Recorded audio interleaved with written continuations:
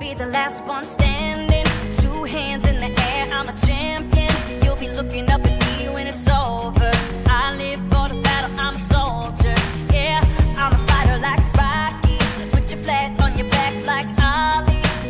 Yeah, I'm the greatest, I'm stronger. Bet my dues, can't lose, I'm my own, yeah. Hey. Hello and welcome to another episode of Supercoach Insider. My name is Ben. And Chris has decided to bugger off today to Sydney, so unfortunately it is just me for this evening. Thank you for all of my Twitch followers already jumping online and letting me know everything is great. I do apologise for the non-fancy shebang that's going on right here, but Chris is our Twitch man and I like to just edit the audio. So at least you know the audio will be good and at least you know that it will be of quality today. So I won't be able to bounce off Chris, so I am relying on our Twitch followers to give us some of those content and some of those questions to follow up on. First things first, if you are listening to us, can you please follow us all on social media? So on facebook.com/SC Insider. On Twitch, we are SC_Insider_. On Twitch, it's twitch.tv/SC_Insider. And we're on all of our usual platforms, so Spotify, SoundCloud, any audio platform you like, you name it, and you can get us however you like. So I'm going to shout out to a couple of these, the Twitch people at this point in time. So let's get us going. So Sir Black Knight, volume's great, don't tell me. Looks like people bringing in Gaff this week. Ooh, I don't know about Gaff. Sounds very dangerous, to be honest. Chris isn't here, so I'm going to do a little bit of a shout out. I'm going to double down today, guys. Literally doubling down. Peroni, responsible, low carb, and cheers to myself because I can. So what I'm going to do tonight is a little bit of a brief summary of the round, interacting with our kind folks on Twitch because I don't want to leave you guys hanging. So it's a one-man show. Next week, Ben Ashton is kind enough to jump on while Chris is in Vegas, so I'll have a good conversation with him. And it's good because it actually gives him a bit of a chance to have his safer Marshall. I think it will be great to be some banter fresh happening. Oh, wonderful. I got the comments popping up on screen for the video, so I am really happy. I got something right. So my week, for this week, I know Chris, I actually think he honestly got sent away for work just so he doesn't have to talk about his team this week because it was hilarious. Robbie Gray obviously went out injured. He brought in Tim Kelly, and that's a good decision, except he was one upgrade short. So what does he do? He brings in Westhoff, and Westhoff gets 41. He was too late on his Grundy VC, so he got stuck with Gawn as a captain. So that was like, 32 points that he lost? So essentially, because he lost that VC, the way I put it, is Westhoff actually scored him 9 points this week. So Chris had a bad round. Yeah, he ends up, I'm pretty sure he slids like 18,500, but don't tell him that. So he definitely has not been having a good time. But for myself personally, I actually had a good round. I scored 2,273. Dunkley is my Lord and Savior. He went bang. Oliver, I've been waiting for a long time for Oliver to actually do something, and God, he was good. 175. Amazing. So I had him go well. I had Tim Kelly. I had so many others actually did well for me, and I still had Parker on field with a 25, so it was very upsetting for him, but 2,273. The second week running, I've actually won 10 of my leagues. I am ranked 522 now in Supercoach. Yeah, like I am absolutely stoked. I've still got 23 trades at this point in time, so I've still got quite a few trades going on, and I'm in the top 1,000, guys, so yeah, thank you very much. Pat on the back. I do know, I'll just quickly touch on our leagues because some of them are actually doing quite well. So I know our SC Insider League number 1 has really climbed the ranks. So Div 1, we are now 39th in Div 1, so not too bad there. The SC Insider 001 is 158, 002 is 131, 003 is 156. So we're kind of hovering all around the mark, actually. 177 for 004, and yeah, 233 for 006. So look, actually quite good. I do know, I think our Division 2 is doing quite well as well. I've had a few people jumping online and giving their thoughts there. So, okay, let me just jump into a couple of questions here. So apart from bringing in Gaff, I think I'll ignore that question. No, look, Gaff's a good option. I think Elliot Yeo, for me, would probably be the better option, just because I probably think he has a bit more upside than Gaff. So that's just a personal opinion. Doubling up on beers. Thank you, Carlito. I appreciate it. Oh, which one am I going on? I'll just start over this way. So there will be gaps and silences because, I like to drink beer. Bing a Carroll. Sorry, hey, Binger, good to see you again. Just want his opinion on this trade. Sam Walsh out and Seb Ross in as a pod. The reason as to why I want to get in Ross before this trade, he has 159k in the bank with 21 trades remaining, and he's pretty much listed his side there. Well, I can stop you there from literally the Seb Ross comment. Seb Ross isn't top 10, won't be top 10. I actually thought he might be top 10 this year, except he isn't top 10 based on his form. So if you are after a pod, the only point of difference that I would be looking at is someone who is top 10 at this point in time. Case in point, Josh Kelly at the end of last week, he was only in 2% of sides.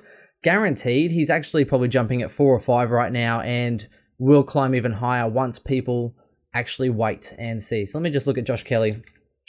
And I'm big on Josh Kelly this week. Like, if I can find a way to afford him without using Walsh, then I am 100% doing so. Okay, so where's his ownership? He is now sitting at 4% of sides. So he's doubled in ownership literally in a week. So can't deny those people who have brought him in. The only question is, and that's the big question that everyone has on their lips, can he stay on the puck? He has been literally, missed the start of the year, then missed a week with Soreness, comes back and gets a 150. Absolute freak. He's now top 10 material, low ownership. And the reason I'm actually considering bringing him in this week more than any is because they have Carlton and then the Suns in 2 rounds' time. So 2 sides that are literally his bunny sides that he goes big against so often. They're playing them in the next couple of weeks. And it's been very well known. I know a few people rattling off with the Suns, and all premiums against the Suns are going ham. They are going so large that if you're versing the Suns and you don't have one of the premiums against them, so the best midfielder, it's going to hurt. So Cripps went big. I think McRae, you're looking at, I have to literally have a look at it. It's just absolutely ridiculous, whoever's versing the Suns at this point in time. So for me, Kelly is the absolute must. Josh Kelly, so Jelly. And that's where I would start for a point of difference anyway. If that's your argument, I want a point of difference, then Josh Kelly, 100%. Regardless of injury issues, the proof is in the pudding. He will still be top 10. It's just hoping he gets through the buys and through the rest of the season. What's my team name? What is my team name? I have a few, actually. So this one, for my standard side, my team name is... where is it? Let me have a look. I honestly can't even remember my team name. I think it's something about Zorko, to be fair. I mean, let's face it, most things are about Zorko. So it's something like Zorko. Yeah, Zorko Loves Coffee is my name. So I started that a long time ago. I know in our in the Discord draft league, so that's against some of the Dr. Supercoach boys. My name is Twisties Over Cheezos, just because I thought it was quite funny. And a little play on Cheezo. So that's just me. McRae or Sloan Dog? You have to go McRae. Surely, McRae's dropped so much in price. It is ridiculous. And people are even tossing up Bontempelli over McRae. Like, I get it. Bontempelli has had a good run and he is the talk of the town. Let me just type in McRae. But McRae's just so steady. He's so reliable. Yes, he had a couple of down games, but he's already dropped 115,000. He is now priced at 574,000, which is an amazing bargain to pick him up at, considering that he started at nearly 700,000. It's an absolute steal. He's reliable, he plays games, his role won't change. What more can you want? Like, Bontempelli, yes, he's had some big games and he's had some big ceiling games, and McRae's sort of floated down a little bit, but McRae's solid. He doesn't score you much below 100. He still has a big ceiling and can go absolutely bang. And he's had a couple of low games in the 80s where you can pick him up cheap, and that's exactly what you want. If you're, for a premium you don't have, you're getting everything you want and more.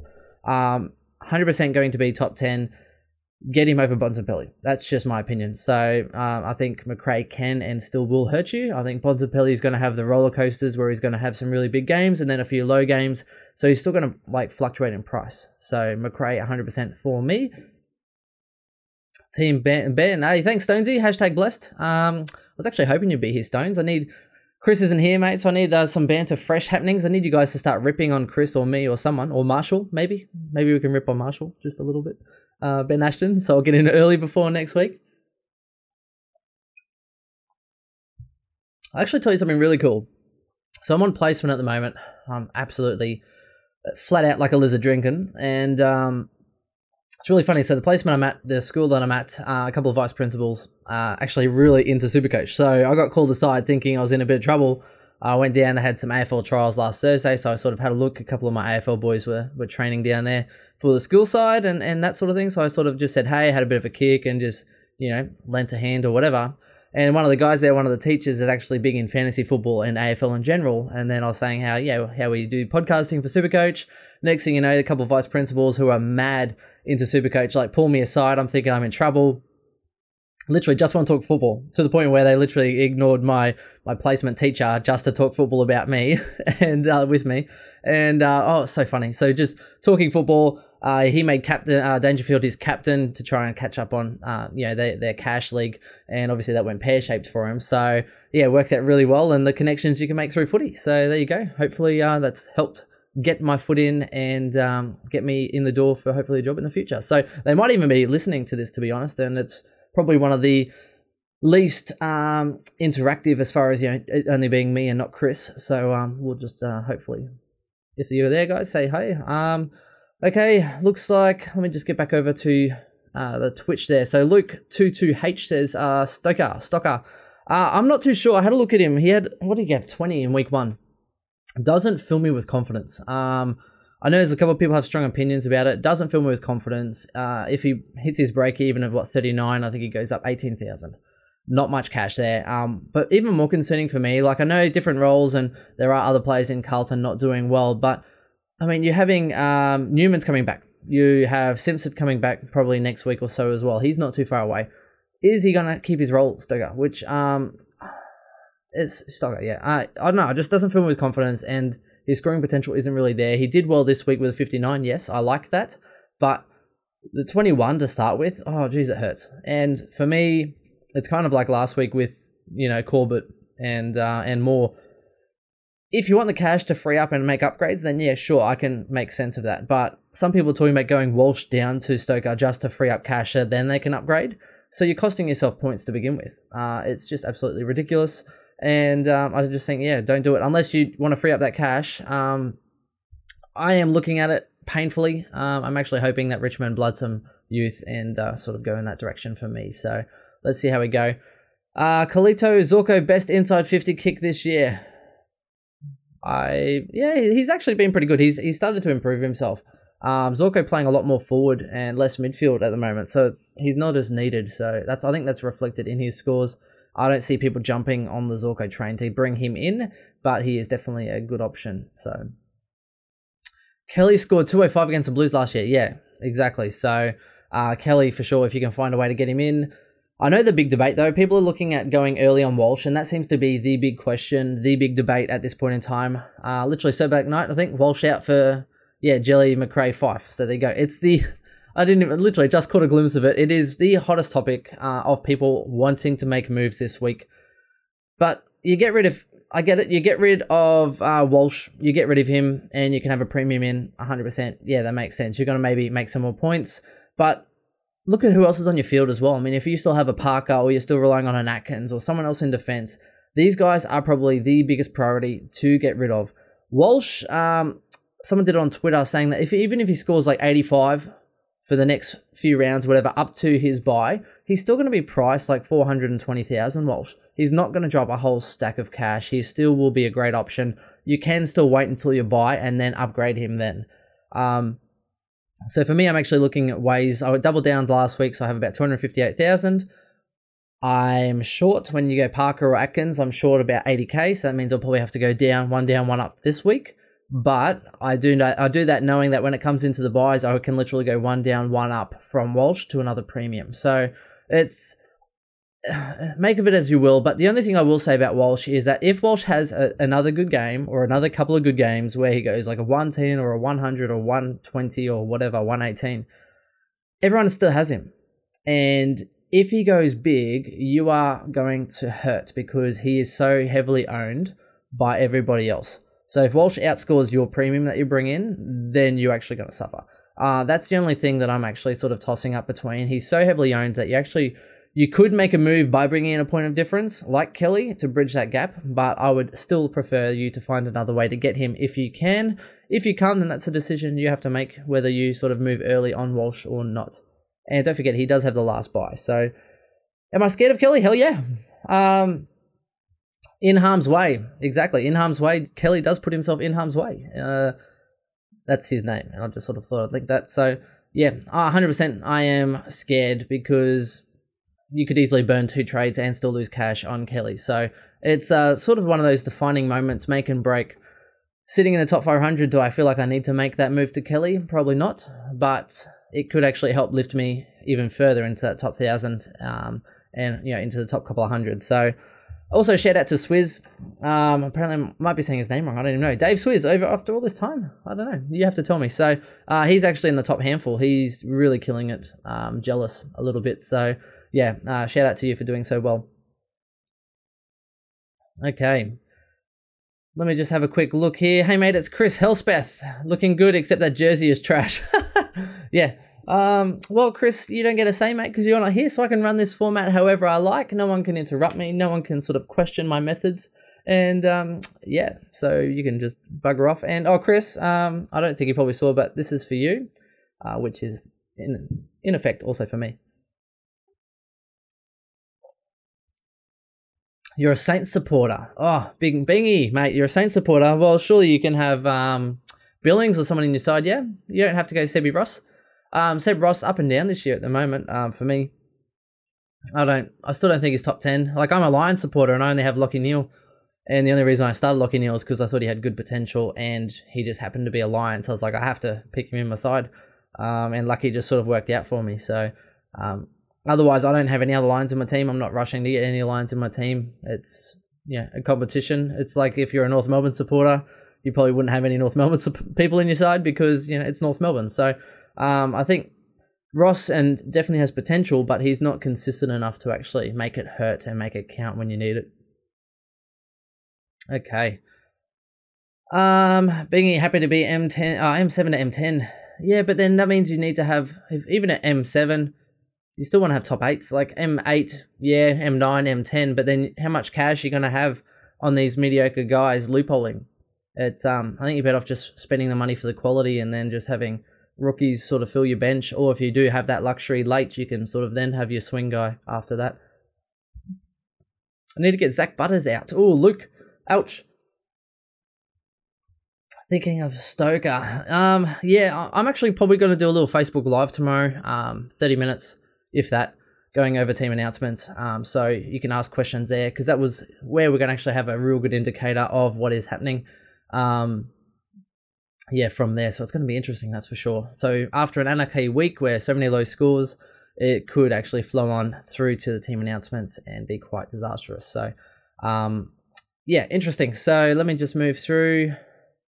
Bingy, you're flooding me, mate, with all your Carlton. What are we looking at? I can't even read that much. I'm going to literally lose it. Steal, possessions.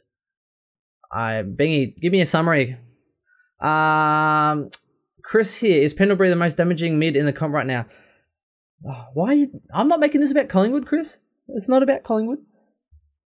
Why is he even tuning in? He should be calling in then. If he's watching this live, why can't he be here and contribute? Why can't he find a way? Why can't he find a way? Meanwhile, I had to let myself into Chris's house today to get the microphone. So, yeah, I kind of left him a little treat on his front doorstep, just saying.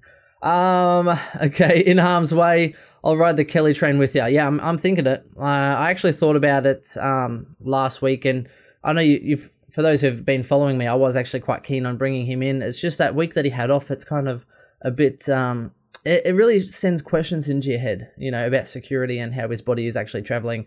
But the kid's a freak. He's got talent. So how do you not bring him in? He's guaranteed going to be top 10. So and his next 3 rounds could absolutely go bang, where he's averaging 150 over 3 rounds. Like, how do you not do that? 100%. How do you not? Already have Billings. Well then, Bingy, you can be content, mate. You can sit on your Billings laurel and just watch him tear it up and enjoy life. 100%. Who's more of a dud, Westhoff or Cameron? Oh, Chris, this is such a good question. I would like to say Westhoff because you had him in and brought him in as a premium. Has to be Cameron.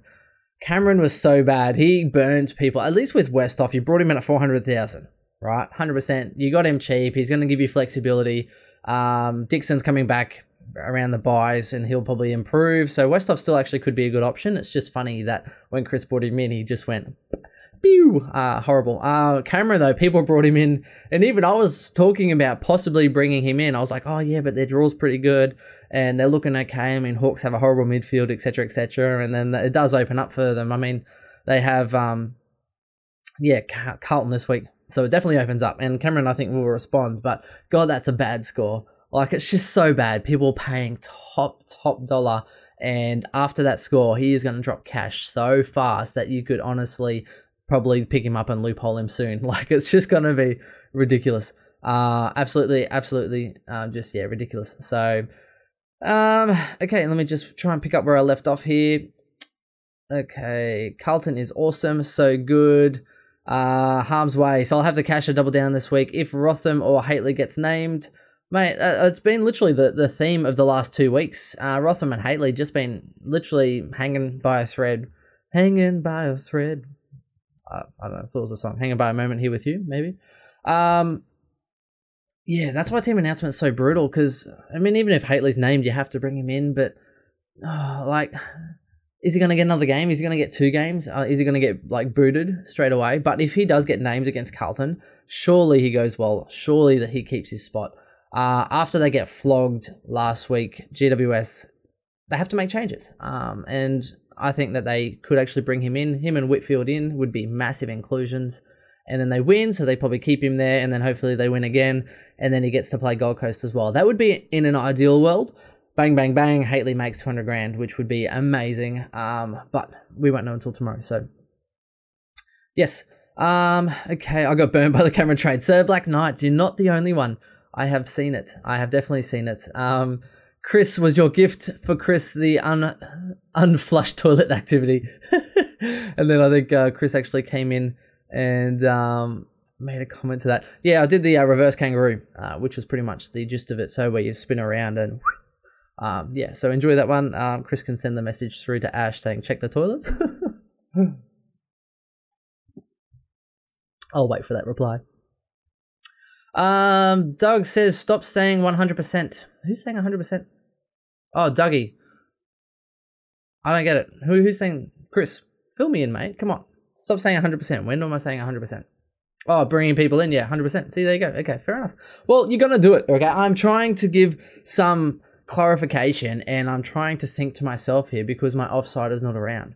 It's easy sitting there probably having your jimmies and on the rocks with your low sugar Coke, Chris, but in the real world, people have to hold up and they have to still fulfill their duties and their obligations to give the people some content and what they're after.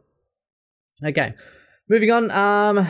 Okay. Oh, people brought in Darling last week too. Yeah, that is true. He went from a good score back to being a spud. Might have to send Leon an email regarding Haitley. That is a very good idea. Oh, maybe I can send him an email. Tell you what, I'll get back onto that for tomorrow night.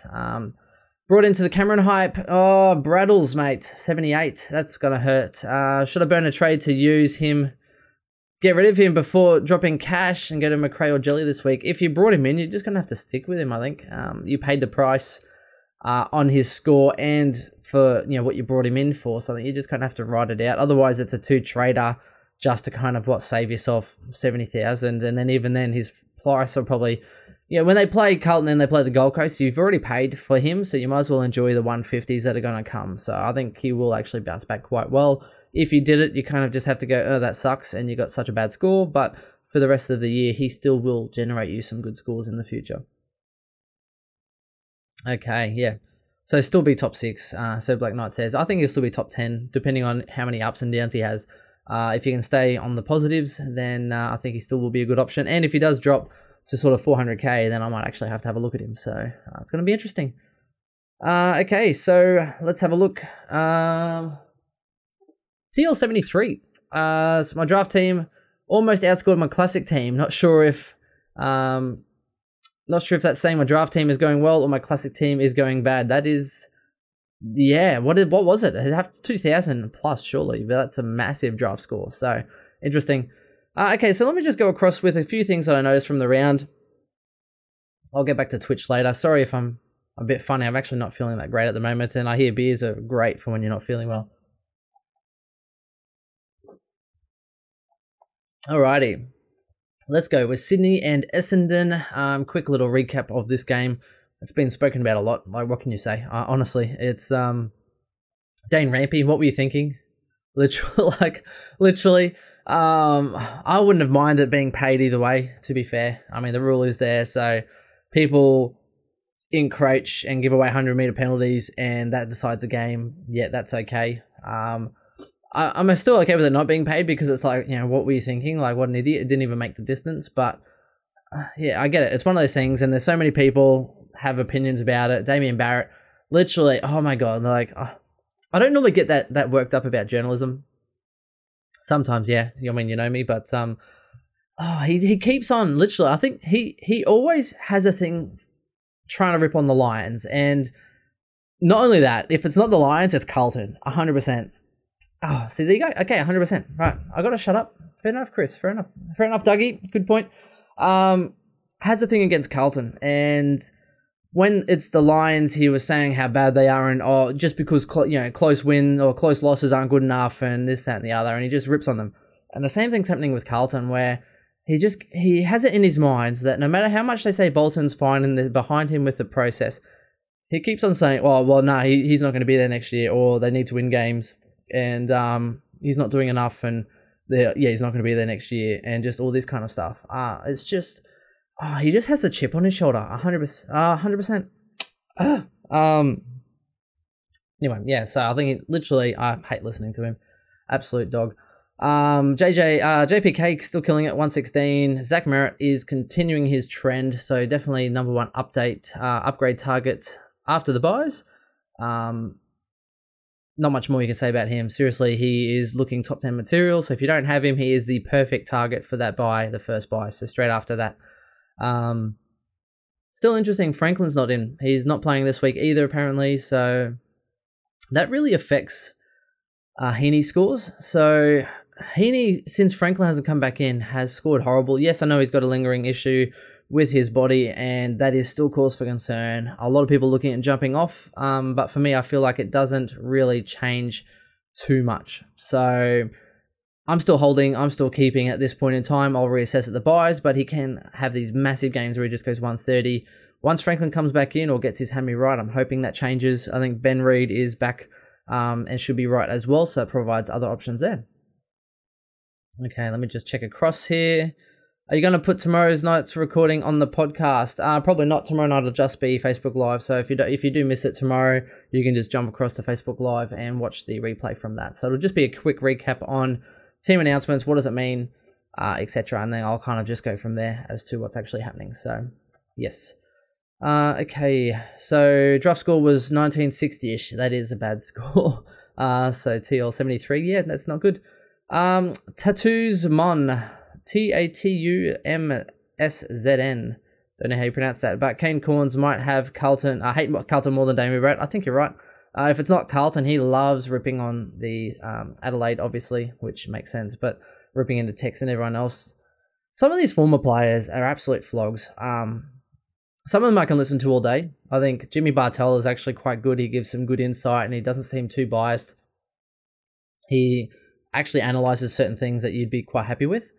And then you have others that are just kind of really just opinionated, who just love giving their 2 cents, even though they probably only get like a small portion of the story or see a small glimpse of what actually happened.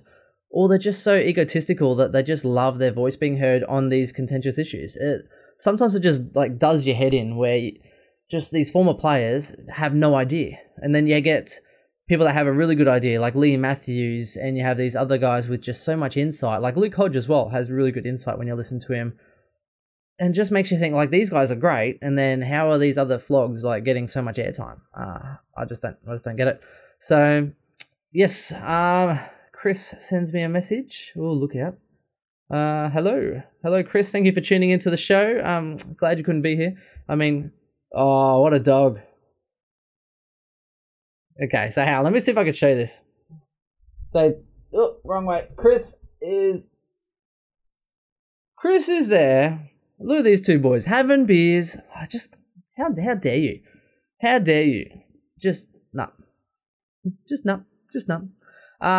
Luke says Heaney's giving him the shits, and I can't blame you. So a lot of people are looking at moving him on. However, I mean, Dunkley was giving me the shits for, 6 weeks, and then look what's happened to him, so he's brought it along. Is Hawthorn the most boring team in the comp? I actually think those comments from Wayne Carey actually had some substantial weight behind them. I think they are boring. They are the North Melbourne and the Fremantle of the past, I guess you could say, because Fremantle played boring.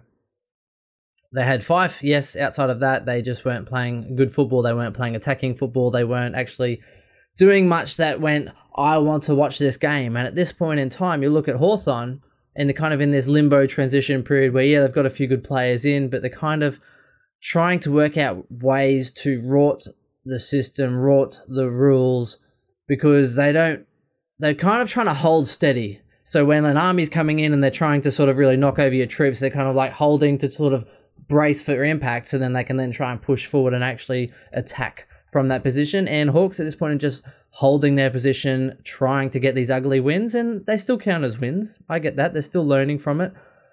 But it's not going, oh my God, I can't wait to watch this game because it's so exciting. It's kind of just like, eh. And that reflected this week. The crowd was horrible, like 14,000. But at the same time, they were playing GWS, who don't really say, draw a big crowd anyway. But yeah, just dismal showing. I mean, there's more going to the Lions games at the moment than that game. So, and that says something. Sydney had 26,000 and they had a big field to play on. So Sydney as well, people aren't showing up. There's no Franklin. They've been losing games, and Sydney are like, well, stuff you. And welcome to Brisbane's life for the last decade, to be honest. It's tough.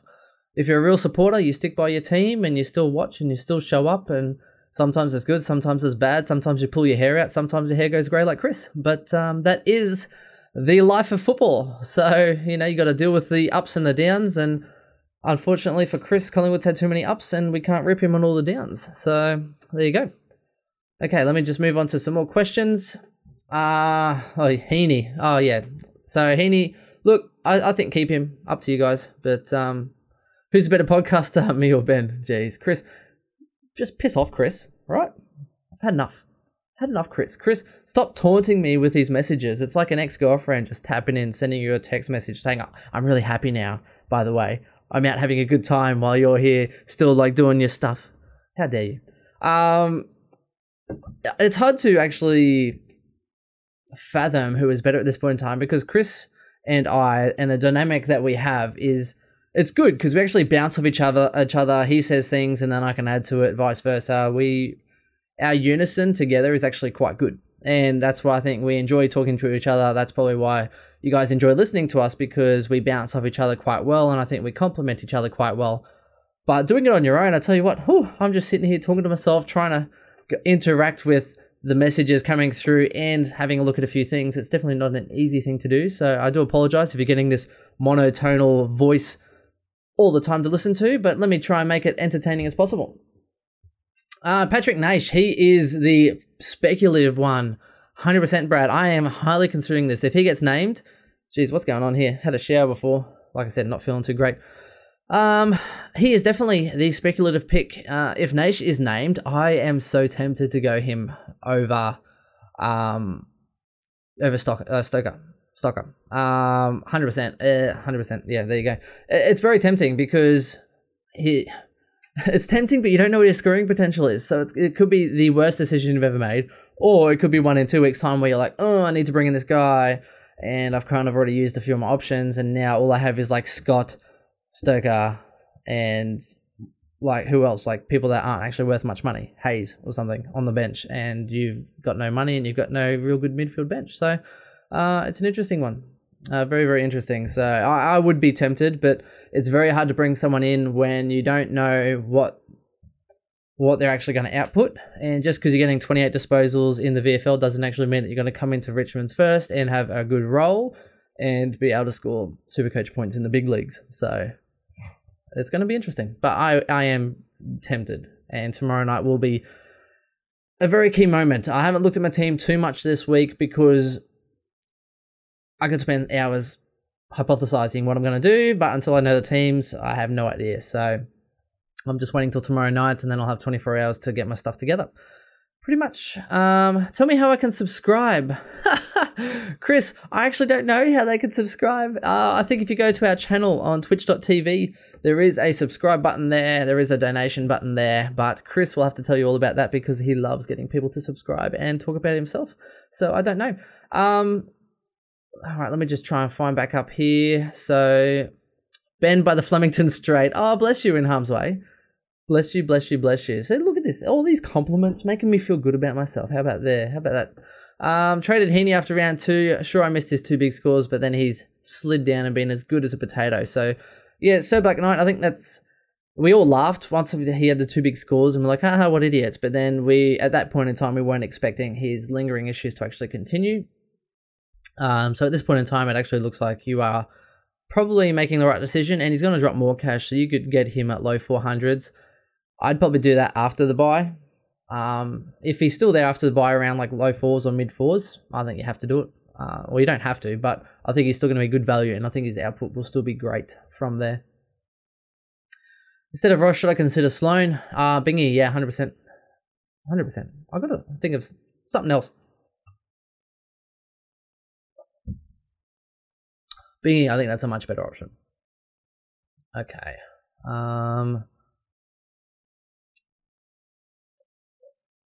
They can stop talking about this Stoker trade, which no Blues fans are complaining about. So it's going to be interesting with Adelaide and where Carlton finish. I'm hoping to actually win some games to finish the year. Otherwise, Adelaide are absolutely cracking up laughing.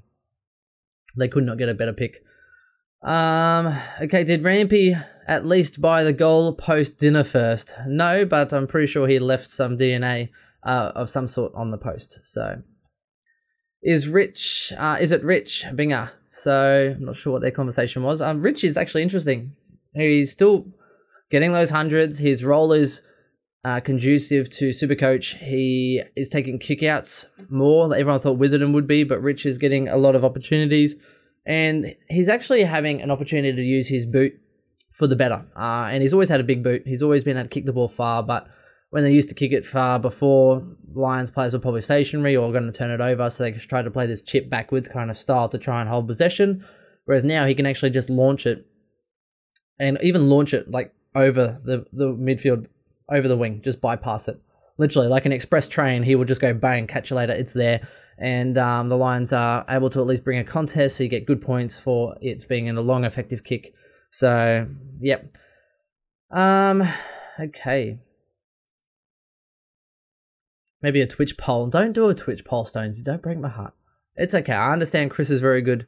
So, and thank you, So Black Knight. I am trying my best. The sub button is near the top right. There you go. Thank you. Thank you very much, TL73. With a star, purple button. Subscribe, top right. Hit that. Enjoy. So if you are listening on SoundCloud, Spotify, etc., YouTube, also please do like and subscribe. We appreciate the love, and we do this out of the kindness of our hearts. VCNC this week. Oh, interesting. Okay, so let me bring it up. Let me have a quick little look at this week coming. Let me just try and change the round if I can. Okay, let me just bring up the AFL website. 1 second. So this week, going to be very interesting. Okay, so I definitely wouldn't be using Oliver or someone like that, because people looking to bring in Oliver after his 175. Yes, his break-even's low and he's going to rise in price. They're versing West Coast in West Coast this week on a Friday night, so that's going to be interesting and hard to score against Hutchings, most likely. For me, Grundy has to be a VC. If, like, no ifs and or buts about it. He is playing first on the Friday, 145, and probably against Marshall. Probably going to tear him up. I would not be surprised if it went 140 plus again, possibly even 150. Grundy for VC is the easiest decision you will make. I think I said that last week. Grundy was the most safe and reliable and easiest decision to VC, and a lot of people did, but a lot of people didn't realise that, 20 minutes after that game, it locked out for Gawn. So just be aware, and be aware of the choices that you're making. So after that, let's have a look here. I actually think I wouldn't be doing McRae or Bont or anyone against Geelong. I think that's probably a bit harder. Port Adelaide players, if you wanted to, you could wait. So if you wanted to go left field, you could go Rockcliffe or you could go a Boak or someone against the Suns and then tie into Cripps against GWS, Cripps against GWS or Kelly against Carlton. Both good options. I think a few people will probably actually bring in Kelly and try and use that unique to their benefit. But my opinion is it's not going to go past Grundy anyway. So Fife against Bombers should do well. So I think Grundy into Cripps is the most obvious solution. If you think Gawn's going to go all the way over to Perth on the hard deck and do well against the Eagles, it's very possible because, the Eagles' rucks are quite bad. You could VC Gawn into Grundy. Not a bad option also because, again, I think Grundy will be very reliable against St Kilda. So that's a really safe option there. I think actually that's probably a really good option. Gawn into Grundy because at least you know Grundy's going to do well. I don't see it going past Grundy anyway. I think if you VC Grundy, you're going to have to take him. Cripps against GWS. Cripps will probably go 120 like usual. Doesn't mean he's going to go absolutely monster against them. Unless you have Josh Kelly, who is going to be an amazing prospect for you against Carlton. I think he will do well as well. So, so Grundy for me. Grundy into Cripps or Gawn into Grundy. Either way, I think it has to involve Grundy. And most people have him, so it's just going to be the safest option for you to pick at that stage. So let me just turn back. Perhaps a quick tutorial for Chris on how to take a VC. Yes, Chris, take your VC. So definitely rookie hour. Okay, Zeret. Carried Oliver all year. I'm going Grundy into Boak. Oh, don't go into Boak. Boak doesn't have a big enough ceiling. Don't do it. Just don't do it. So bad. I get it, Boak. Yeah, he's a good player, and someone's going to get off the hook against the Suns, except it's probably not going to be Boak. Boak will probably get you a 120, or 130, 135 maybe, but he is not going to go 150. And you need guys to go 150. So even then, they play so late that I would honestly be doing a Rockcliffe or a Boak if you feel compelled that way, into a Cripps or someone, at least get that backup option straight after, because you don't want to be putting all of your faith on a guy like Boak for your captain. Just don't do it. And no one's going to do it either, and he's not going to go 160 or 170, so it's not going to really get you that far advanced. Anyway, that's my opinion. DeBoer will tag Cripps. I don't think it matters with Cripps. People have tried, people have put people on him. Cripps is his own worst enemy. His first quarters, the last 2 weeks, he's probably netted 20 Supercoach or less for the first 2 quarters combined. So he's his own worst enemy. No one can really stop him, to be honest. They could put someone on him, but he's just such a beast in the contest that, he's just going to, he won't be able to do much. And he's so big, he's so strong that he'll just run at the contest and be mobile. And good luck trying to stop a moving truck. It's just not going to happen. So, yeah, it'll be interesting. Absolutely interesting. So, but yeah, that's my captain call for the week. I don't mind doing the Gawn into Grundy though, so not a bad option. Is Neil getting more attention after his hot start? Should I wait till the bye to bring him in? It's a tough one because you need to look at your bye structure. Neil has the bad bye, the middle bye, so it's not an easy prospect to bring him in. So if you're looking for upgrades, I still think Neil is a must-have, so the quicker you can get him in, the better. He's still consistent. He's only had a couple of subpar games, and he's still dropping in cash at this point, though, so you could pick him up in a little bit, and the buys are coming up soon, so you could probably still wait for him. I still think he's a must-have, and the Lions have a pretty good run coming up, so I think they could actually do some damage. Luke, I haven't seen that. So Luke asked if I've seen the Carlton New Aboriginal round jumper. Looks so good. Please tag us in it. I would love to have a look. I love all of the Indigenous jerseys that they do up. I think it's really cool. Rioli did one. Oh, meanwhile, how ripped off do you have to be to kick goal of the week and then have it stolen by Ablett? Not deserving. Castagna, literally freak goal, so good. Ran down the wing, took a bounce, cuts in, and just flushes it. And then Ablett gets Tim Kelly does all the hard work, gives a little handball to Ablett, and he does a little around the corner kick and it goes through. So overhyped. Yes, I get it. Ablett, great goal, but it's because it's Ablett. Everyone's like, oh, goal of the week. No, it's not goal of the week. Not even close. Like, absolutely robbed. And it's probably more robbed than Howe losing the mark of the year to, Danaher. So, yeah, they do it. Oh, because I don't like it, Harmsy. I've had a shower. I'm not feeling well, mate. I'm starting to struggle to talk, to be honest. And I can see myself. That's the issue. I can see myself. I'm not comfortable. I'm not feeling great. So that's probably why. Sorry, but I keep looking at it. I'm like, I need a haircut. All that jazz. So I'm sorry. I keep touching myself elsewhere, but you guys just can't see it. It's just a little bit below. This is what happens when Chris actually leaves, right? So I'm actually wearing. I'm doing the news reporter, and I was like, you know what? I'm not even dressing up for this today, but I did stick to the important part based on my last week. I thought I'd have to get the West Coast jersey out, so there you go. Have another beer. Well, this is not the last one, actually. Okay. Who do I see and who do I VC? Big R just went through that. If you have Grundy and Gawn, I'd probably go those, or Grundy into Cripps. Probably the two safest options. He doesn't know what to do with his hands. Cato. It was good. It was real good.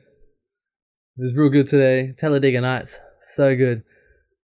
I need to get Mitch Robbo to do my hair. Yeah, maybe he can then give me Zorko's number or something. Just saying. Oh, meanwhile, I met somebody. Where was it? This chick got a photo with Dane Zorko because she met him out. Didn't even know who he was. Did not even know who he was. Someone told her that it's Dane Zorko, so she got a photo with him to send it back to her boyfriend or whatever. And, like, seriously? I didn't get a photo with him. He didn't even accept a coffee. Yet she just meets this random guy and is like, oh, Dane Zorko, oh, can I get your photo? And sends it to her boyfriend. How harsh. Absolutely, how harsh. I'm going to summarize a couple things I did notice from the weekend. Let me just move on, if I can. Oh, Bulldogs versus Lions. Lions were so in this, and it was wet. It was country Victoria, and Lions literally dominated the second quarter. Lockie Neal was on an absolute heater. I was on like 50 or whatever it was near quarter time. Lions are killing it. They look so good, and then they kind of got to a point where this is going great, and then all of a sudden the Bulldogs started to get back into it, kicked a few goals before half time. And that was all she wrote. After that point, the Lions were horrible. Absolutely horrible. And it's so weird that games in general can turn like this. I mean, you look at Carlton as well. Carlton fought so hard all day. They got ahead. It looked to the point where they're going to win. And then they just fell over, and Collingwood wanted it more. And that's all she wrote. That's what happens for these games. It's just absolutely crazy. And Lachie Neale ended up with 114. Looked like he was going to go a lot bigger. Dunkley, my boy, playing midfield, so good. And he's done that 2 weeks in a row where they've won now, and he's looked good doing it.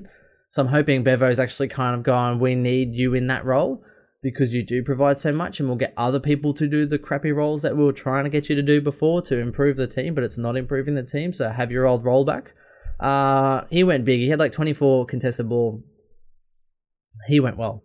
Liberatore with a 72. We said it 2 weeks ago to trade him out, and you would have made $190,000 on him, except now it's like, 130 or so and change. He is dropping by the second. Let me bring him up. He is definitely dropping cash so quick. Liberatore. He's down to 429. Ouch.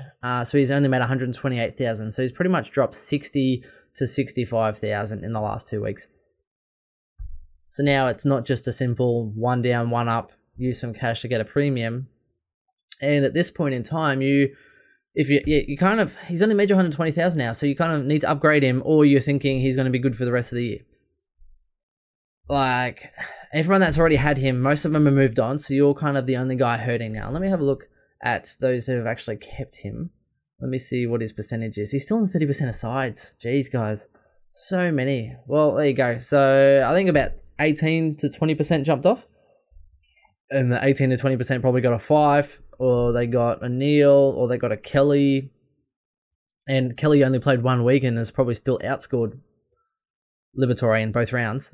So even if they did that not knowing, I think Chizo or someone did that in, he's still better off getting rid of him and copying a 0 with Josh Kelly. So go figure. But 30% of you, it's at that awkward price now, and it's that awkward point because he has the first buy. So if you do hold him through the first buy, you have to play him for the next 2 buys. There's no point upgrading him. After that, you have to upgrade other people. So you're in no man's land. He's not going to average you top 10 numbers. His average has dropped in the last few weeks, and now what's he averaging? 94.8. Jeez Louise. Let's have a look. Let me see if I can find what he was averaging. Here we go. Average. Oh, geez, this hurts you. Okay, so the first 4 rounds, he averaged 114.8. He then got a 98, and he was averaging 111.4. And everyone's like, yes, Liberatore, top 10, averaging 110. He's then gone 71, 58, and 72. He has dropped so hard, and he's now averaging 94. So in 3 games, he has gone from 111 average to 94. Just ridiculous. Absolutely. And for those who were criticizing when I said he's not top 10 and you should trade him out, they should have definitely done that a few weeks ago. So, yeah, it's especially when he dropped that first 5 and 5.6k. So after round 6 or whatever it was, that was the time 2 rounds ago to get rid of him. He had his poor score, get rid of him and dump him 100%. Yeah, so that's that game. Let me move on. Carlton and Collingwood. Grundy came home late and he came home strong. I actually didn't think I was going to take it at first, but the scaling went up. He went really big. Cripps started off slow. Didn't actually watch a whole heap of this game. Darcy Moore, bloody seriously, just playing on Curnow and didn't actually do that well. So he's now on the hit line for not doing that well. Langdon had a horrible game, so I don't actually know what was up with him, but he was horrible. Williamson, I think, got injured. Gibbons with the 61 again. Jeez, he's ticking along. Like, I honestly regret getting rid of him. It's just... And I've still got Scott in my side, not making any cash, so there you go. Let's have a look at the next game. GWS and Melbourne. Oh, I saw the end of this game. I actually was tuning in for quite a bit of this one. Low-scoring game. It was really scrappy, but close. And they wanted it that way. Gold Coast were really going to scrap and fight and make Melbourne earn it. And Melbourne kicked 13 behind, including the famous last one. They did not look that great. It looked like the point where they should have blown it away. They should have actually blown the game away. But again, their sink going into the forward line wasn't great. Gold Coast were just kind of hanging on, and then they end up kicking a couple of clutch goals, end up getting ahead. And this is the funny part. Like, I feel so bad because they kicked the goal. There's like 47 seconds left. They're all celebrating, as you would. But 6-6-6. Like, okay, so there's less than a minute. We're 6 up. We can't lose from here. Melbourne then get the clearance, kick a goal. Meanwhile, it's Hoare. And here's the thing, Corbett. Corbett was doing so bad. He was on, like, not single, but like, 13 or 12 or, half-time horrible, three-quarter time not great. Kicks a goal for them and goes up 20 points. Like, absolutely goes up 20 points, ends up finishing on 59, so has a monster last quarter, monster second half. And Hoare kicks the clutch goal to bring them back level and goes up, 12 points or something like that? Still not complaining. I mean, I had Hoare on field and he was looking bad, end up with 89. Still super happy. And Chris was still super unhappy because he doesn't have Hoare at all. And then it's so funny because I like Gold Coast, but I still want Melbourne to do well because I had them in my top 8 and I still want them to kind of be in the running to try and push top 8 just because it makes it more interesting. And I was wanting Gold Coast to win, but then I was like, I saw Hunt get it and I was like, go in, and then it went in, and then the next tap out, and I was like actually cheering for Melbourne to try and get that last behind, which I thought was interesting. And like the last second finish, literally could not ask for any more. Harms has had a few good rounds now as well. Chris, I think, brought attention to him a few weeks ago, but he's had a little bit of a roller coaster. Let's have a look. So yeah, the last couple of weeks, 119, 116, 48 and 91. So three of the last 4 actually been really solid. Jumped his average up now as well. So he is an interesting prospect. I don't know if he's going to have that sort of for the whole year, but definitely, I think Chris brought attention saying if Harms is on your waiver, you should probably look at him in a draft league. Lockie Weller came straight back in with a 106, which I thought was very pleasing for a guy who hasn't actually played in a while. And let's just move on from that one. I'll jump back to Twitch. Okay, let me just have a quick look here. Okay, I feel as though she may have some things you don't. Got rid of Libba last week, so Jack Collins was saying. But now panic stations on Brayshaw. Yeah, which is another one. Brayshaw been very upsetting. This was the issue that we spoke to a lot of people at the start of the year about with the breakout. And so many people went mid-price madness, so many people went breakouts, and it worked out the first few weeks. So Sheed went quite well to start with, Rockcliffe went quite well to start with, Liberatore went quite well to start with. Yeah, who are these others? Brayshaw had a couple of good games-ish. Steele had a couple of good games-ish. First game for Cornelio. First game for Matt Crouch. They all went absolutely gangbusters, and everyone's like, yes, and their rank started off so good. But over the year, these guys who they tipped for a breakout, I mean, how many breakouts have we had? Not many at all. It's crazy to think. So guys that started like guns and rookies straight up premiums are actually doing quite well. And then they're bringing in guys who are in form like Boak, bringing in other guys in other positions.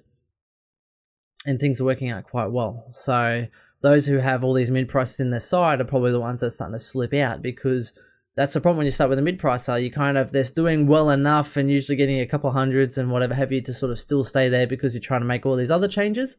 But at the same time, every week you're losing 20 points, and then after 5 weeks you've lost 100 on another premium you should have bought, and it's just this messy sort of process. So Walsh Atkins for more, or Walsh/Atkins or Moore/Wilkie to use as an upgrade to McRae. Oh, Darcy Moore Wilkie. I'll go Darcy Wilkie. More Wilkie, should I say? Just because it's not Walsh. So, I wonder what your DPP swing is then, because Moore and Wilkie are both defender forwards. So I wonder what you're sort of swinging there, which will be interesting. So Walsh and Atkins are both in the midfield. So I wonder, Braddles, what's the plan? I wonder if that's Braddles 7. I wonder if that's my cousin Braddles. Brad, shout us out if that's you, mate. My cousin Brad. I wonder if he's tuning into Twitch trying to ask me advice on the sneaky Twitch platform, and he can just send me an SMS or on Messenger. Interesting. Okay, so what mid-prices have you worked this year? Just Rocky. I haven't worked any. I wouldn't say any, sorry. I did wish I chose Liberatore. I said I end up with the 5 premium midfield. So let me just have a look. I'll just have a quick little sneaky look at my side. I'll be able to sort of tell you where I started. Okay, so I had Neil, Cripps, Fife, McRae, and Oliver as my 5 to start. I was actually tossing up not starting with Oliver and starting with Liberatore, which it's interesting because I would have got to the point where a couple of weeks ago I would have wanted to make an upgrade, and I don't know if I would have gone Oliver, to be honest, because he hadn't really shown too much. So it's interesting. If I didn't do that, I probably would have started Laird, who hasn't started that great anyway. So it's just on this flip side. But I did start Brody Smith. I started Zach Williams, basically like your full and premium sort of mid-price.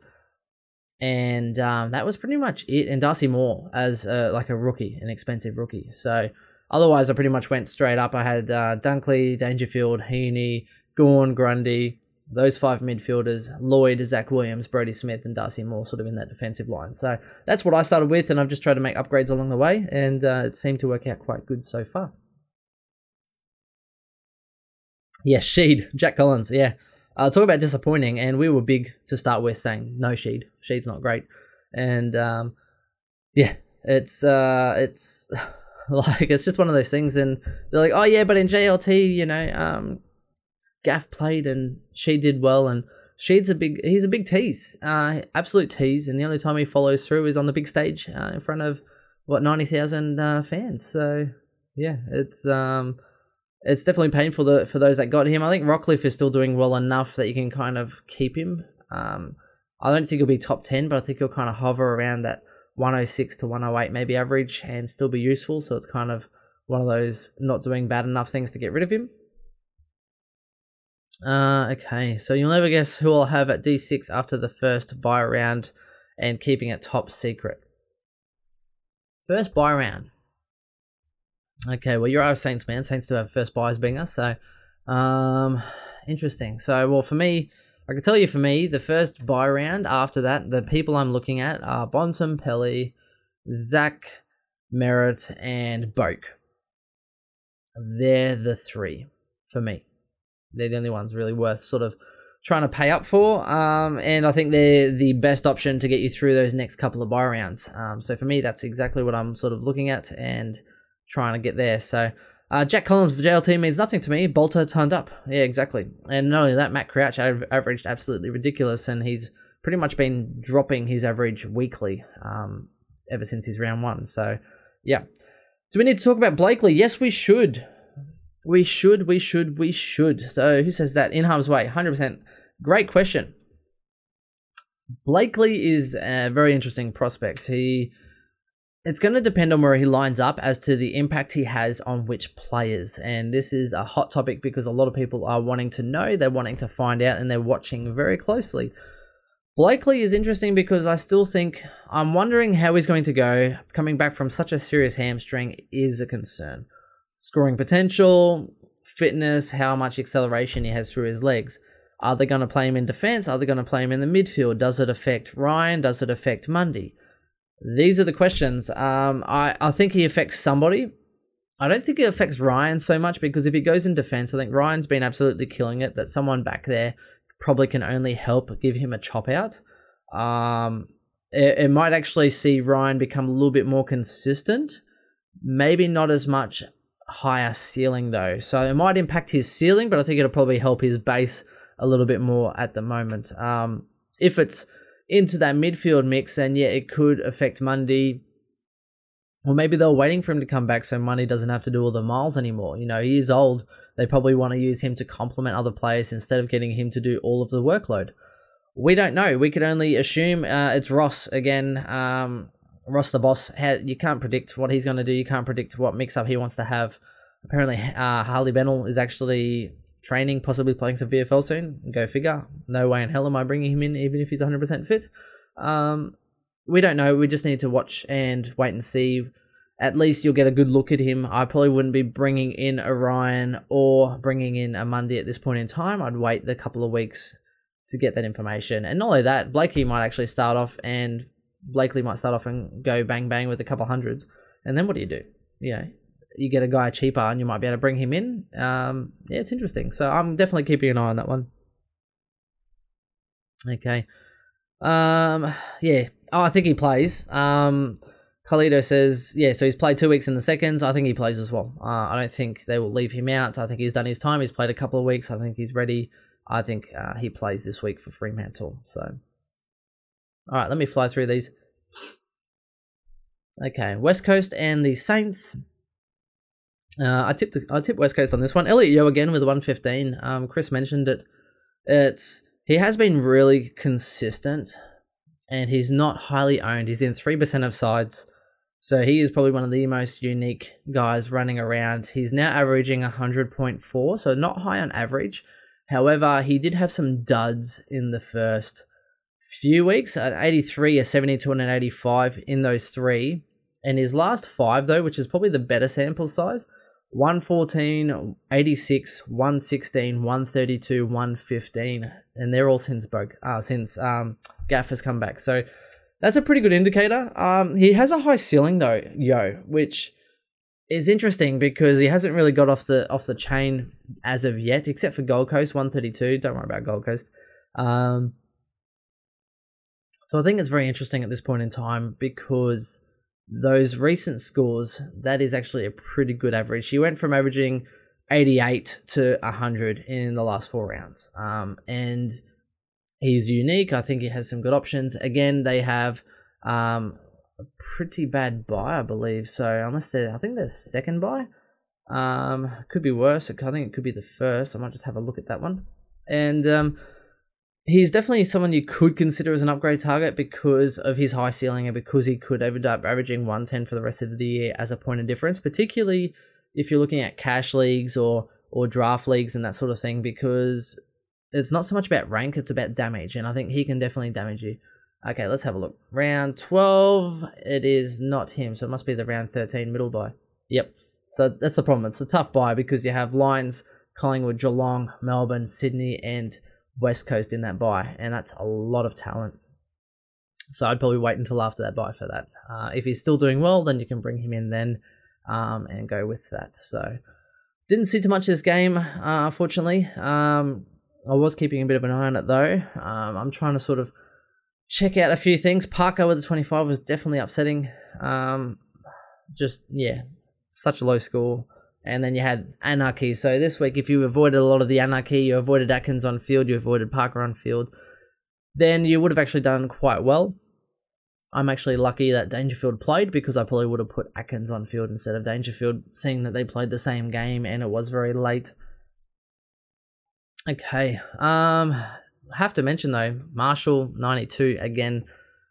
His scores have actually been quite ridiculous, averaging 99, and the more surprising part is that he's still only 92,000 above where he started. He's 433,000 for a forward. He's keeping Longer out of the side. Longer had like 72 hitouts or something stupid last week or the week before, and he's still not back in the side. I'm not saying that's going to continue happening. He is only in 8% of sides, Marshall, but those who brought him in are definitely loving life. Like Ben Ashton. So, I mean, his scores, let's have a look. 114, 111, 119. He had a bad round of 50 against Max Gawn, go figure, and then a 108 and then a 92.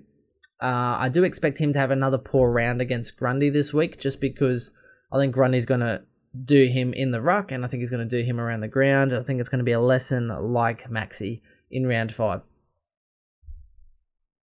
Okay. So it won't be too much longer, guys. I'm actually starting to struggle to talk. Constable will get dropped for Selwood with confirmation he's back in this week. Oh, Constable get dropped. Is that a question mark? Brad's, is that whether Constable did well. He didn't do himself any disjustice, but the problem is he is out of favour, and he isn't in their main side at this point in time. So I think it's one of those interesting scenarios. Okay, let me just move on. Port versus Adelaide. Port actually came back quite late in this game. Sloane 138 again, so Sloane's actually been a good one. Let's have a look. Okay, so Sloane, last couple of rounds. And this has always been typical Sloane though. It goes up and down like an absolute roller coaster. Averaging 110.8, so he is doing well. And the reason he does well is because of his high ceiling. 155, 105, 107, 88, 104, 78, 111, 138. And absolute roller coaster. When you look at those scores, it's funny though, typical fashion, usually against the top 8 sides he does quite well. Gold Coast only got a 104, St Kilda only got a 78, North Melbourne only got an 88. So generally speaking, when they actually play someone in the top 8, or they play a quality side, or they play a good rivalry, then Sloane tends to go big. So I was a little bit upset with O'Brien and Smith with this game. Smith didn't have as many kickouts. I think that Luke Brown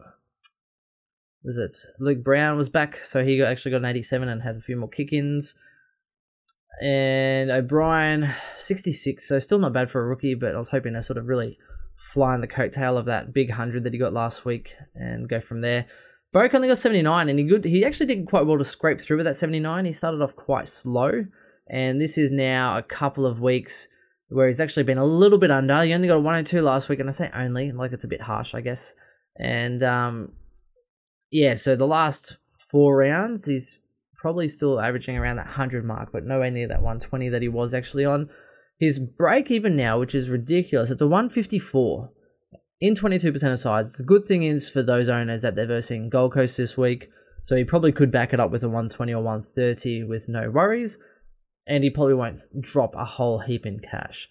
That being said, he is predicted to drop 21,000, which will then bring him back down to about 540, and it's a lot more manageable for those wanting to bring him in. This was the best round for Boak to have a dud score, because it's in his price cycle for 3 rounds, and then at that point in time, he has his buy. Wonderful. You can bring him in, happy days, everything's nice and cheap, and you can go from there. A lot of injuries from this game, so Matt Crouch is one that people are watching. They reckon he will get up. It just depends on him. It's no structural damage, just a corky. Hopefully he gets up for that. You also look at Burton as well, got injured early on 6. Dersma and a few of those other rookies only got like 60 odds. So there was a few underperforming-ish, but enough to do quite well. I know a lot of people bought in Ainsworth and he only got like 50 odds, so people are a bit upset with that. But again, it's a rookie. You're going to have those fluctuations in those scores. Okay, next one, the North and Geelong game. Geelong actually, really teared up for this one quite a bit. And North were valiant in really trying, but there was a period in time where Geelong were just so dominant and it was backed up. Dangerfield did well. Kelly had an absolute mozza. So many disposals. Got on everything, got goals inside 50s, was feeding them off. His goal from the pocket, or not even pocket, more the flank, absolute freak goal. His price is going up every week, and you just can't deny it. You look at another good score from Stewart's as well, and Stewart's one of those guys who, he's good, but I feel funny about bringing him into my side, yet you look at it, and he's averaging 102.4 still. Has been a little bit down in previous weeks, but he's still contributing. I mean, his low at this point in time is 78, one round. The rest of his scores, 1, 2, 3, 4, 5, 6. So 7 of his 8 scores are over 94. He's got a 94, a 95, a 98, and then a 102, a 108, a 124, and a 120. Not damaging as far as someone that can really just take the game away from you, but he is just really consistent at this point in time. And it's consistency that you start to notice. Again, bad buy round with the middle buy, so I wouldn't be bringing him in just yet. However, if you do need to have that fill-in option and you are looking for someone a bit more unique, you could definitely do that after their buy. He's in 7% of sides. There you go. Actually, in more sides than I thought, so go figure. Clark, actually, for Geelong, had a good round, 81. Trust me, it actually moved him onto the wing in the forward line a bit more. Gets an 81. I actually got rid of him this week. His break-even was around his average. I didn't have that much confidence. Even then, they've changed his role, and I actually don't see him keeping that role for much longer, even though he had a fairly good game, but you have so many more talented players that will actually push him out of that role. So I'm not sure whether they'll revert him back to what he was doing, or whether maybe he'll keep it for a smidge longer, but I don't have that much confidence in that. The only downside is his break-even is now 26, so it looks like he's actually jumping up in price, which is unfortunate for those who got rid of him, like myself. And Atkins, knocked down on 12, so unfortunately for him, he's had such a good couple of weeks, and it really impacted his price and his break-even. I think his break-even was only like 18 or something so low, and he couldn't even make it, which is just unfortunate. So, and the worst part was, I think he was on about maybe 14 or something like that, and he actually went backwards. It's just so bad. They put him back out in the field, even though he was injured, and he was trying to hobble around, and he just didn't know what to do. Went backwards in school because he's on the field not doing anything, and actually kind of hurt himself in his Supercoach score in the end. So, go figure. Okay, let me have a look. Best buy, Jack Collins. Okay, so not sure if this is addressed, but what's your thoughts on the best mid upgrade target for this week? For me, the upgrade target of the week is Josh Kelly. If you can afford him, Josh Kelly is low owned. He is hovering. And again, they're versing Carlton. I'm not sure who they're versing after. I think it's Melbourne on a hunch. Let me just have a look. So round 9 is Carlton. Yes, round 10, I think it's Melbourne. Yes, it is. Hey, there you go. Memory saving me. Melbourne versus the Giants after that. The only problem with that is the MCG and the Giants, again, notoriously shit now for MCG play. So after that, they then versus the Suns at home. So when you put it together, GWS are playing Carlton at home, Melbourne away, and the Suns at home. Two very, very, very heavily weighted favourite sides there against Carlton and the Suns, and they're both at home in GWS. So that's going to be an absolute mozza for anyone. And I actually think Cornelio is going to bank up his price there as well. I think Cornelio is really cheap. Let me have a look. Cornelio's only $500,000, everyone. He has dropped $83,000. Break even of 138 still, so it is a little bit concerning. Historically, he scores well against Carlton, which is interesting. His projected price drop's only about 10k. Problem with Cornelio is his scores have been pretty bad lately. His last 2 games of 75 and 87. Before that, he then only hit 103, 104, 104, 102, 52, 154. Hasn't gone over 104 since round 1. That's the negative. On the flip side, Cornelio is a good player. tends to do better with Kelly back in the side, which even though it doesn't show this on the stats for this year. But you just think Carlton and Gold Coast, he could go out and get 2 140s, pick his average back up again. I mean, what's he averaging now? It has to have dropped. Averaging 97.6. I think he could be, after these 3 rounds, could be averaging 105. And then all of a sudden he's back in the hunt, he's back in competitive. He is only 505,000, but you could just throw 80k on him and get a Josh Kelly. Like, it depends on how much money you have. If you don't have much cash and you're struggling, I actually wouldn't mind picking up a Canelio. He's in 20% of sides though, so he is fairly popular. Or you could just wait this week, wait for that 130 break even to go a little bit, and then maybe bring him in next week, because he does have those 2 poor scores, which means that his price is still dropping. And the other one as well to note as well is you look at Matty Crouch has had that bad round. Hasn't again done something spectacular in a little while, which is probably why he is dropping in price. So his break-even's 151.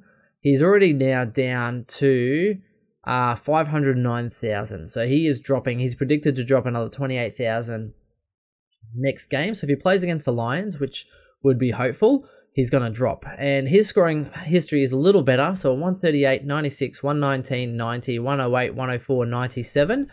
But now he's hit a 54 because he got injured. And that's the ones you really want to kind of look for, because that 54 in his next 3-round average is going to drop him in price. He could end up averaging like 450 plus, somewhere in that range, 450, 470. Who knows how much he drops? It depends on how well he bounces back from that injury. So I am watching him. He could be a very good upgrade target, because getting Matt Crouch, under that sort of price range would be very beneficial. But again, like I said, Canelio, 505,000. He's cheaper than him. He's dropped 80-odd thousand. Matt Crouch was already valued to start the year. Difference is Matt Crouch in 14%, Canelio 20%, and at this point in time, their owners probably aren't that happy. So I actually don't mind those upgrade targets, or at least watching those to be upgrade targets, because they are quality players and they do have that proven history and that ceiling that you can kind of rely on.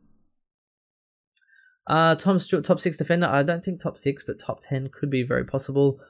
Sloan got tagged versus Saints, and that's the issue with Sloan in general. Someone could just lock him down any second. So there you go. Marshall a lot better than Longer. Marshall wins clearances for the Saints and Longer doesn't. Yeah, it's interesting. I know a few people actually don't like Longer for the Saints, which is funny. So there you go. I have both Crouch and Cogs. Well, Binger, it's tough. I know a lot of people that did. There were value, and a lot of people chose Cogs over Kelly to start the year, and now they're probably wishing they could jump ship. So interesting. Okay, so let me just run through these last teams, and then I'll flick back. So Hawks and the GWS. So it's already been labelled a bit of boring footy, but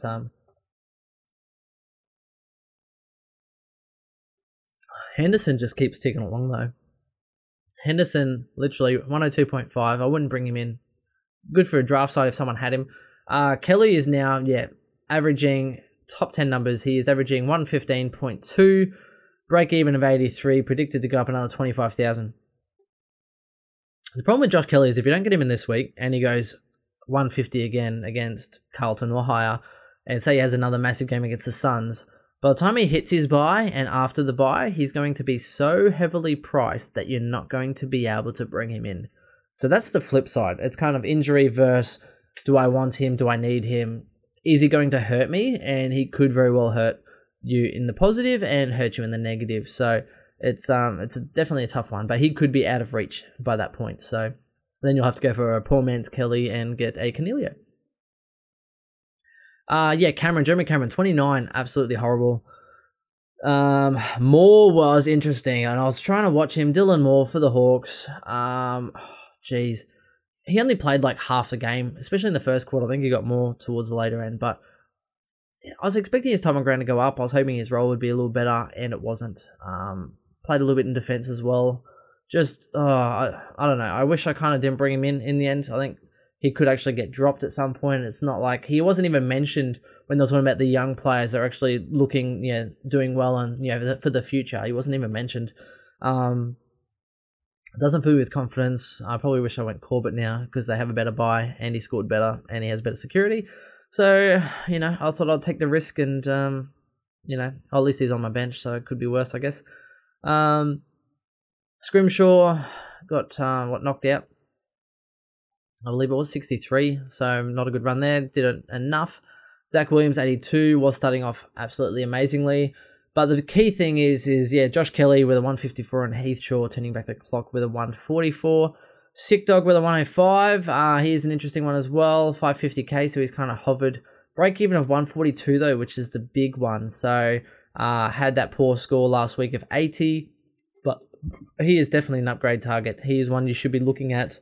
If they didn't have the bad buy, then it would be a lot more interesting. So 105, 80, 127, 117, 119, 95, 81, and 100 has done quite well. So, Hawks have the first buy. So he actually add him to the list of upgrades for the first buy. Bontempelli, Zach Merritt, Boak, and Sicily. There's four guys you can really target in that first one, depending on funds and whatever have you, whether you have to free some up and try and make 3 trades to get 3 of them, whatever you need to do, but you could really skyrocket up if you actually manage that well. So there you go. Okay, so moving on to the last game, Fremantle Richmond. Fife actually started off so well, stagnated third quarter, I think, and then just had another really good fourth quarter. Bolton went absolutely nuts, just kicking goals left, right, and centre. Hooley again with another good score, and people keep trying to look at Hooley for some weird reason. I get it. He's old, but he's scoring points. Don't do it to yourself. Lob, I swear to God, he has had the biggest yo-yo season ever. Still averaging well, though, funnily enough. He's averaging 88.6. But you look at his scores, and it's like bipolar at its best. Still done okay though, like 80s, 70s, 71s, 103. This was his biggest score for the year with a 128. Walters chipping along as well. Luke Ryan, 85. I know Ben brought him in this week and he got an 85, which you can't be unhappy with. 85 is a base. You can't expect your primos to go 100 plus every week, especially defenders. They're going to have those. Just be thankful he has a high ceiling to back it up. So he's averaging 105.4. So Ryan, that's another upgrade target for the first buy as well, actually. So Fife, if you don't have Fife and Ryan after the buy as well, there are some really good players in that first buy round. So Essendon, Zach Merritt, Fremantle, Fife and Ryan, Hawks, Sicily, Power, Boak. Probably wouldn't recommend anyone else really from there, unless maybe Westhoff if you really need that cover, which if he improves his role. Saints, probably really anyone, maybe Billings. Bulldogs have a few as well with Dunkley, Bontempelli, McRae, and those types. So you can really sort of target those players from there. Injuries for Richmond, Ross, Nankervis, both injured, both missing time. So it's going to be interesting who they replace those with. Stack hovered with a 71, actually didn't do that great for a bit of the game, and then kicked a big top goal. And then got a few possessions late, so he improved his score to 71 in the end, and was actually helped by the fact that Richmond really kicked away late. So good on Richmond for sticking with it and being at steely resolve. So all right, let me just sum up because my voice is going. I'm not feeling that great. I actually still have a lot of stuff I need to do tonight for tomorrow. So Stuart went off with a bit of concussion test. That's right. So he lost some time and still did well. I've convinced you. You have convinced me to bring him in this week. So Sloan, go for it. Why not? And they have the last buy too, so at least Sloan will play all through the first 2, and then you can upgrade someone else to fill the gap from there. Concerns with Kelly and his injury curse. Yeah, that's the train you're gonna have to ride. I don't have that much concern with it, just because he had surgery on his groin and hips and stuff like that in the off season, and it just took a bit longer to get him right. So I think they did their due diligence to start the season. They didn't start him when he wasn't ready, so they made sure they got it right. He played a few games, missed one, probably a little bit of soreness. They just wanted to make sure, and then he came out and went absolutely nuts. So if he wasn't right, he probably wouldn't have absolutely torn up. I think they've kind of managed him as well as they could. The problem is he has had the issue before, so it's kind of like, okay, maybe he'll have the issue again, maybe he'll miss another week again or whatever. But that could happen to anyone. It could happen to Fife. It could happen to anyone with those kind of issues. That is the risk you take. But I think at least knowing that he had surgery at the start of the preseason and then was managed through and built up his workload responsibly, and then they actually didn't rush him back in, so they kind of took their time at the start of the season. I think you just kind of be grateful that he started didn't start the preseason, like the actual season, for the fact that he's now a low owned. He's shown enough promise. He's been consistent. His base is really good. He is still a great player to bring in. If you've already burnt so many trades and you're down into your teens or something or other, like 19, 18, 17, and you're down that low on trades, then maybe it's not the right decision for you. Maybe you need to be a bit more conservative in your approach because you've already been burning trades, trying to make corrections, trying to bring in other players and sideways swapping. But if you've been a bit more conservative, this is the time where you could actually make some aggressive moves for your benefit. If it doesn't work out, you go in knowing, okay, I'm going to bring him in. If he gets injured or whatever, then maybe I'll just dump him out. No worries. You know that. You can at least afford that risk. If it works out well, you're laughing because you have made a great decision and he's been absolutely rolling in the points and helping your side. So that's my opinion. I've still got 23 trades. I'll probably just try and bring him in and then save a lot of those trades for the buys to complete my side. So that's just my opinion. Okay, let me have a look. Last questions here. Thanks for soldiering on. Thanks, Jack. It's definitely been a tough one this week, so I'll try and get Ben on. Ben said he'll already join me next week. I don't know how I'm going to do that. I might just have to do the old phone call, maybe just do the voice record. Don't know about Twitch yet for next week, just because I don't know how to do the adding the voice and whatever else for a phone call, so might do that for the next week. I'll keep you guys posted anyway, but either way, I will still do something for you to get something out there because I do like interacting, and I think it's important that we put something up every week at least. So, thank you.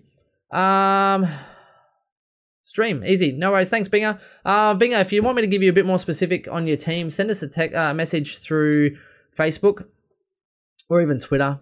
Send us a message because it's a little bit hard to read, like paragraph when I'm live streaming. So just send us a message through one of our platforms, and then I'll be able to have an actual good look at it and a good look at your side, and then kind of see some tweaks that you can make from that.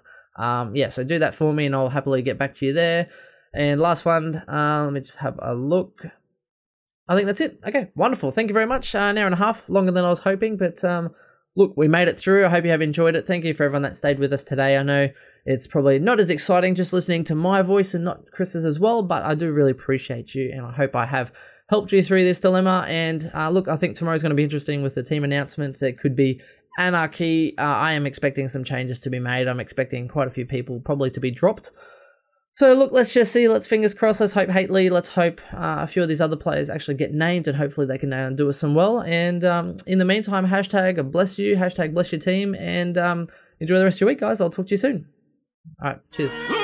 The C is for the courage I possess through the drama. H is for the hurt, but it's all for the honor. A is for my attitude, working through the patience. Money comes and goes, so the M is for motivation. Gotta stay consistent, the P is to persevere. The I is for integrity, innovative career. The O is optimistic, open and never shut. And the N is necessary, cause I'm never giving up. See, they asked me how I did it, I just did it from the heart. Crushing the competition, been doing it from the start. They say that every champion is all about his principles. Carry.